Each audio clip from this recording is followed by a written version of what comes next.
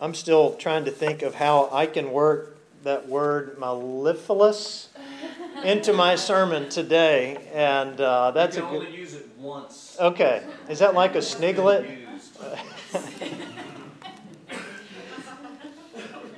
Well, this past week, the GOP was able to make it through all of the tropical storm and then hurricane and everything that was blowing there through Tampa. And maybe you saw some of this on the TV. It was on pretty much every night. I think they had to stop on Monday night just to be able to meet for 10 minutes, and then that was about all they could do because of the weather.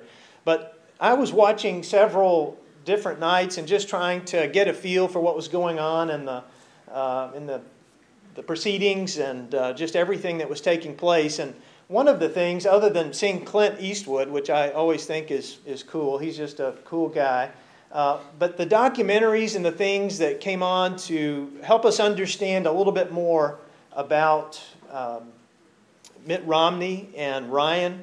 You could see, of course, in the picture there, that is just right after all this was taking place. They had shown the documentaries of both of them, and really these little documentaries, or mini documentaries, were to help define who they were. People really didn't understand all that much about Romney because he tends to keep to himself for the most part, and his family is such a big part of his life, and he certainly tries to protect that time, which I could understand if I were in his position. And the same thing about Ryan. Just not much is known about them. So the whole idea was to present them as people of family and faith. Those are things that were particular to what they were wanting to communicate.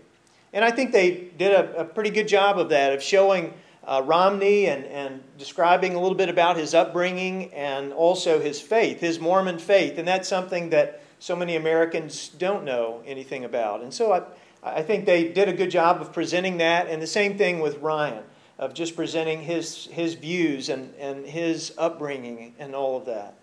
If someone were to do a mini documentary of your life, what would it look like? How would you be defined? I mean, can you imagine the picture that maybe someone would dig up on you, and maybe it's your mother or your grandmother. Somebody would go and find this picture of you as a baby, and then there would be this Ken Burns kind of description of your life all the way up to the present. And if that were to happen for you, what would it look like? What kinds of adjectives would be used to describe who you are? And how would your faith be described? And how it turns into certain actions and manifestations in your life? How long would that particular documentary be? Well, James gives us some really great words to use to define our lives with. As we think about the Christian faith, as we think about what it means to follow in the steps of Jesus Christ, we can really get too complicated with descriptions. Our documentary could be way too long and chaotic. James really boils it down for us, to the point where Martin Luther didn't even want this book to be in the Bible. It wasn't enough of a description of what he thought was a Christ-centered faith. He really wanted to make sure that Paul's words that were revolutionary in Luther's life, that started the whole Protestant Reformation, that those words would be paramount, and that the words of James, because there's really not much of Jesus mentioned there directly, would not be able to be as significant as what Paul had to say. And so there's always this balance of faith and works that goes back and forth. But I think there are at least two words that can be used here to define your life and to define what it means to be a Christian. And it's just as simple as James makes it. And the first word would be be. Be is a great word to describe you. And this is what James uses to really help the people that he is writing to understand who they are in Christ. And as you'll see here in the verse 22, but be doers of the word and not merely hearers who deceive themselves. And so we understand the action-oriented aspect of what James is saying. He's all about getting out there and doing something. But before you do, there is this part of be that he wants them to understand. Don't just merely be hearers. Well, let's focus in on that merely part for just a few minutes. And as we consider, as he is mentioning the aspect of hearing, it has everything to do with existence. That their existence in Christ and who they were before God was all because of who they were. And it's all because of what they had heard. That they had heard the gospel. And of course, he's reflecting back here on the law as well. These were those who had followed the law, they had understood it, and then they found the fulfillment of the law in Jesus. And so he is saying, don't just get out there and think you have to do the law. You need to understand who you are. And the next verse, in verse 18, he talks about in fulfillment of his own purpose, he gave us birth by the word of truth, so that we would become a kind of first fruits of its creatures. And he wants them to think about their own spiritual birth and the way that they were birthed as new creatures and new creation came from hearing the gospel of Jesus Christ. And this brought new life to them. And then verse 21, therefore rid yourselves of all sordidness and rank growth of wickedness, and welcome with meekness the implanted word that has the power to save your souls. And that's another description of their existence and how they came into existence, how they were born. Just like a seed is planted into the ground, the seed of the gospel was planted in them to bring forth new life and to bring forth a whole new way of living out their actions. And it was all a matter of hearing. One of my favorite Psalms is Psalm 1. That's not a hard one to find. Psalm 1. And really, it defines the rest of the Psalms. If you think about it, if you go to the very end of the Psalms, you can see everything in between really relates to what is said in Psalm 1. As there's this beautiful description of a tree that is planted by the water. And this tree bears fruit, yet it is in the midst of the desert. How does it do it? Well, the tree is planted by the streams of water, and it's able to put its roots down into the ground, and it's able to get all of the nutrients and everything it needs to be able to continue on and produce fruit. And the psalmist is saying, for the person who meditates on the law of the Lord day and night, then he is like that tree. There is this birth that takes place, and there's this growth that is facilitated by the Word of God.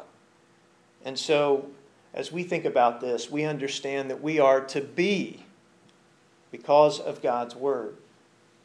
I heard a joke not too long ago, and good jokes always have to have what?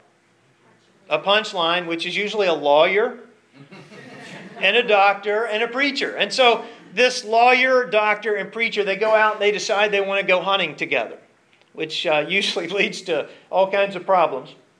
But they're headed out in the woods and they're deer hunting, and they all get situated in their deer stands, and this big buck walks out in the woods, and so they all fire on the buck, and they run over to where the buck has fallen down.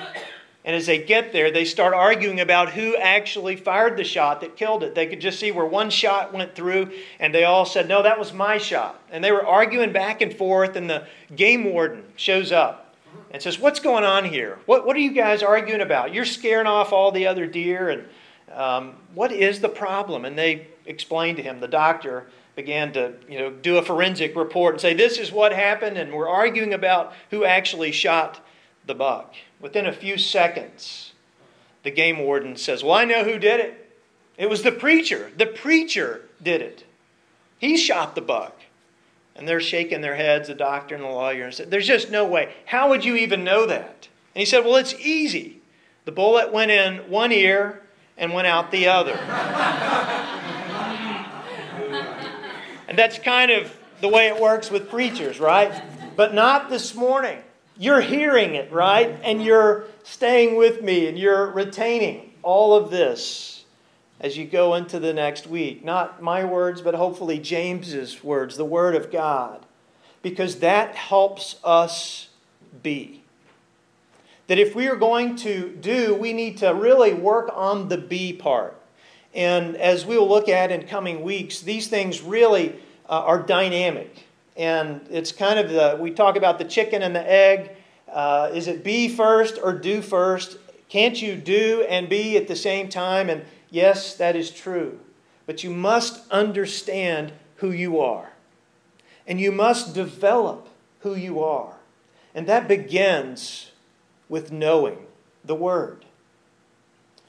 This morning as I was walking around different parts, I could hear different Sunday school lessons as people were digging into the Word and as they were reading it and talking about it and asking questions and maybe even standing up against it and wondering about it and really holding it out there to get a better grasp on it.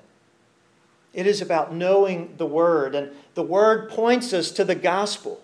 That God so loved this world that He gave His one and only Son, that whoever believes in Him shall not perish but have eternal life. All of that directs us to the gospel, directs us to the centerpiece of that in Jesus Christ. And as we hear that word, we begin to know it, and it gives birth to who we are.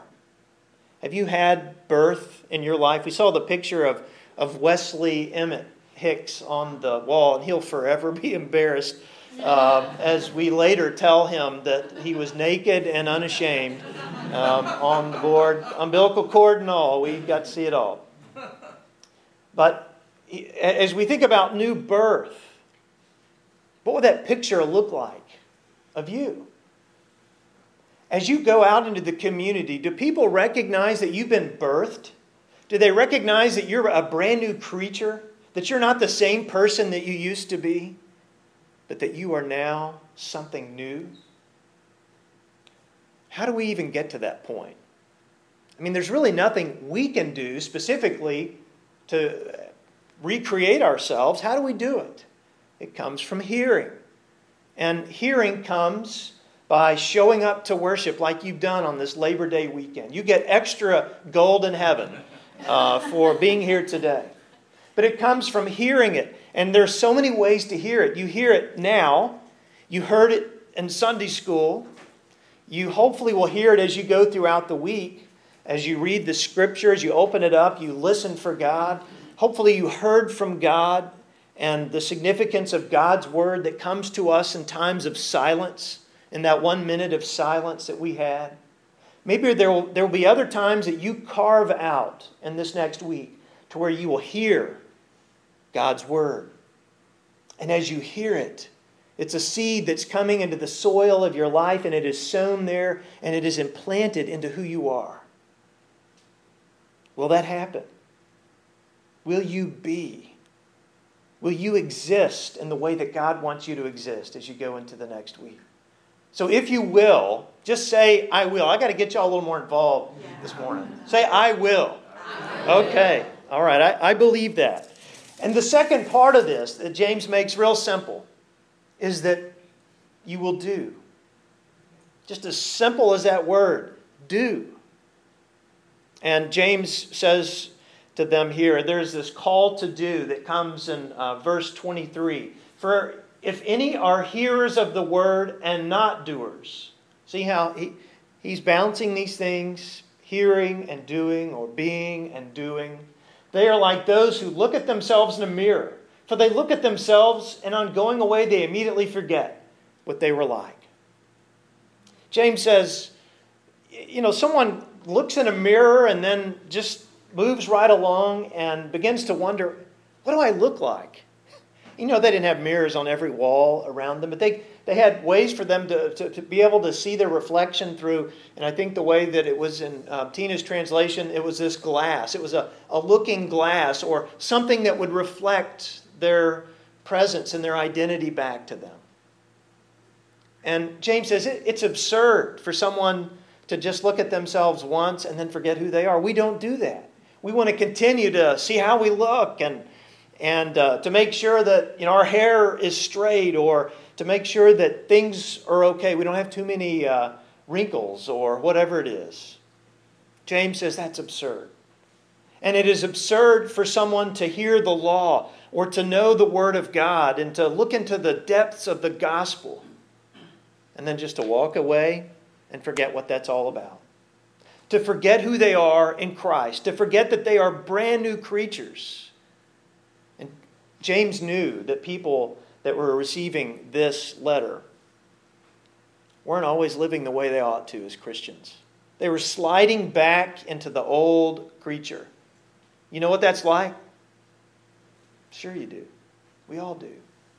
And James said, don't forget the word that defines you and gives you identity in this world. But the next couple of verses here in verse 25, but those who look into the perfect law, the law of liberty, and persevere. So those who keep going, being not hearers who forget, but doers who act. That's a little phrase I have carried with me in this past week that just stuck out to me as I was reading this throughout the week. Doers who act. So maybe not every doer is one who truly acts. One who doesn't, maybe they just talk about it or they hear it and they proclaim to be doers, but they don't act. They will be blessed in their doing. So those who persevere with the Word and with their existence in Christ are blessed in their doing. Religion that is pure and undefiled before God the Father is this. Another way that James just breaks it all down. And notice there's nothing here about a creed. There's nothing here about how you dress when you go to church. There's nothing here about how much you can do to make God feel good about you. He just says it's this: to care for orphans and widows. They were the most vulnerable in society. And those who would keep themselves unstained by the world, who would keep their souls unstained. Those who do that, they get religion. They understand it. And they are able to look at themselves and recognize who they are in Christ. There was an article in the Chicago Tribune, and maybe you heard about this particular individual. His name is Andras Tamas. At least that's what they called him, and the name the officials gave to this man. Decades ago, in a Russian psychiatric hospital, he'd been drafted into the army, but the authorities had mistaken his native Hungarian language for the gibberish of a lunatic and had him committed. Can you imagine? Then they forgot about him. For 53 years, they forgot all about him. A few years ago, a psychiatrist at the hospital began to realize what had happened and helped Thomas recover the memories of who he was and where he came from. He recently returned home to Budapest as a war hero, the last prisoner of World War II. Not only had this man forgotten his real name, he hadn't even seen his own face in 5 decades. That would drive some of you crazy, wouldn't it?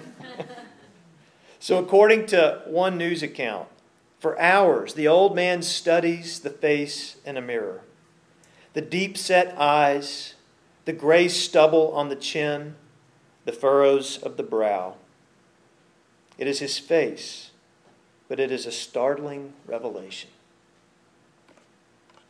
He had forgotten what he looked like. And therefore he had forgotten who he was. James says that we're the same way. When we are getting away from looking at who we are and looking who Christ has made us to be, these brand new creatures, when we are not doing and taking God's word and God's law and putting it into practice, then we are forgetting who we are. And it's a tragedy. Not only for us, but for the people around us.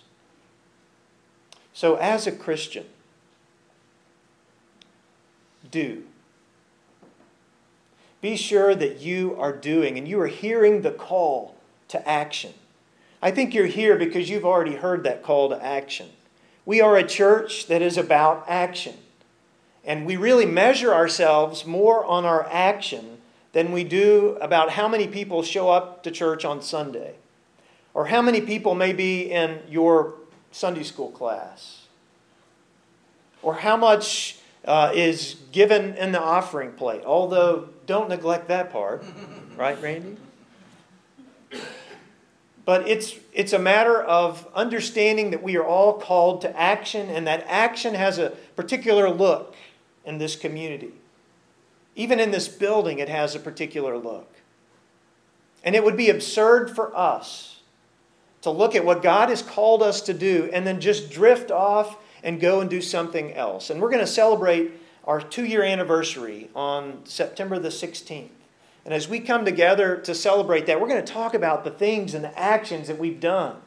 I guarantee you we're not going to talk about our long list of beliefs that we have, or we're not going to talk about the mechanics of the things that we do inside of our party wagon. We're not going to talk about how beautiful our music is, although we might do that. But it's really about action. It's about getting out into the world around us and what we're doing. And it would be absurd for us to start moving away from that as a church and forget who we are. And there's so many ways we can do that, and so many ways that churches do that. And I'm so glad that you don't let that happen. It is a matter of persevering. Continuing to persevere in the action that you've been given. It's hard to do at times, isn't it?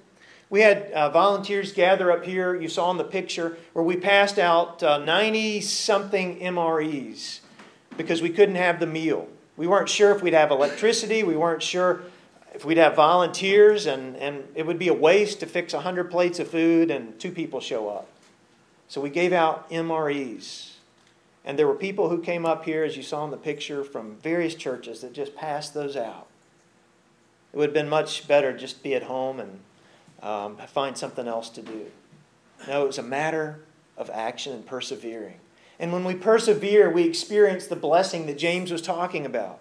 Do you want to be blessed? Do you want to find God's blessing in your life and in your relationships and in your work and all that you do? Then get busy. Or stay busy. It's not a matter of just taking up place on a pew. And we do have cushions on the pews. It's a matter of getting up out of the pew and going and doing something. And that's what we're about as a church. Well, what is it that we're supposed to do? James said it's orphans and widows and all these other things. We need to do that. And we need to do it first right here in the church community. To take care of those who are the most vulnerable. And we need to do it in the community. Who are the most vulnerable around us? And how can you do something about it? As was mentioned in the announcements, we have all kinds of teams. Meals on Wheels. You can take food to someone who is vulnerable in the community, who is not able to cook food for themselves. I went over and took a meal, a month or so ago, and there was a lady who was in a wheelchair, and she had a fish. Somebody had brought, it was just a fish about that long. Now, when I catch them, they're about that long. But it was a fish about that long. And she had a knife, and she was trying to cut into this fish, and I don't know what she was going to do with it. And it was nice to be able to hand her a hot meal. And she was so thankful for that. And I don't know what she ever did with that fish, but I'm glad she didn't have to try to cook that thing.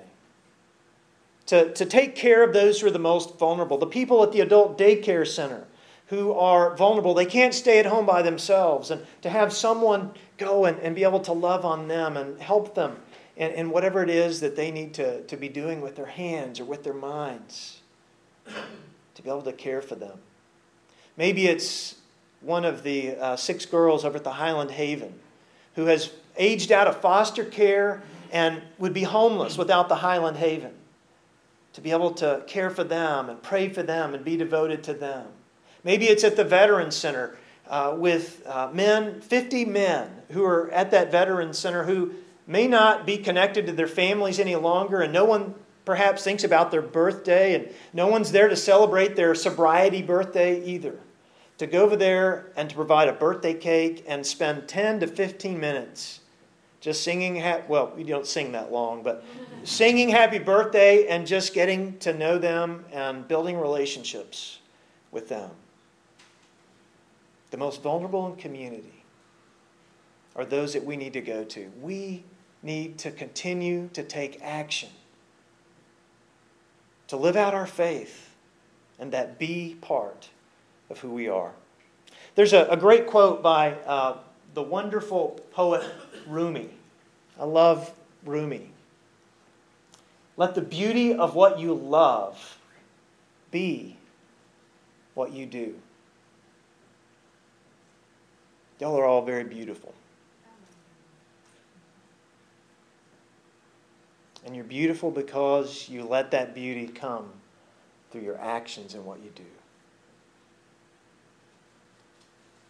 May God bless you as you go to your works of action this week that are generated out of your faith of who God has made you to be in Jesus Christ. Let's pray.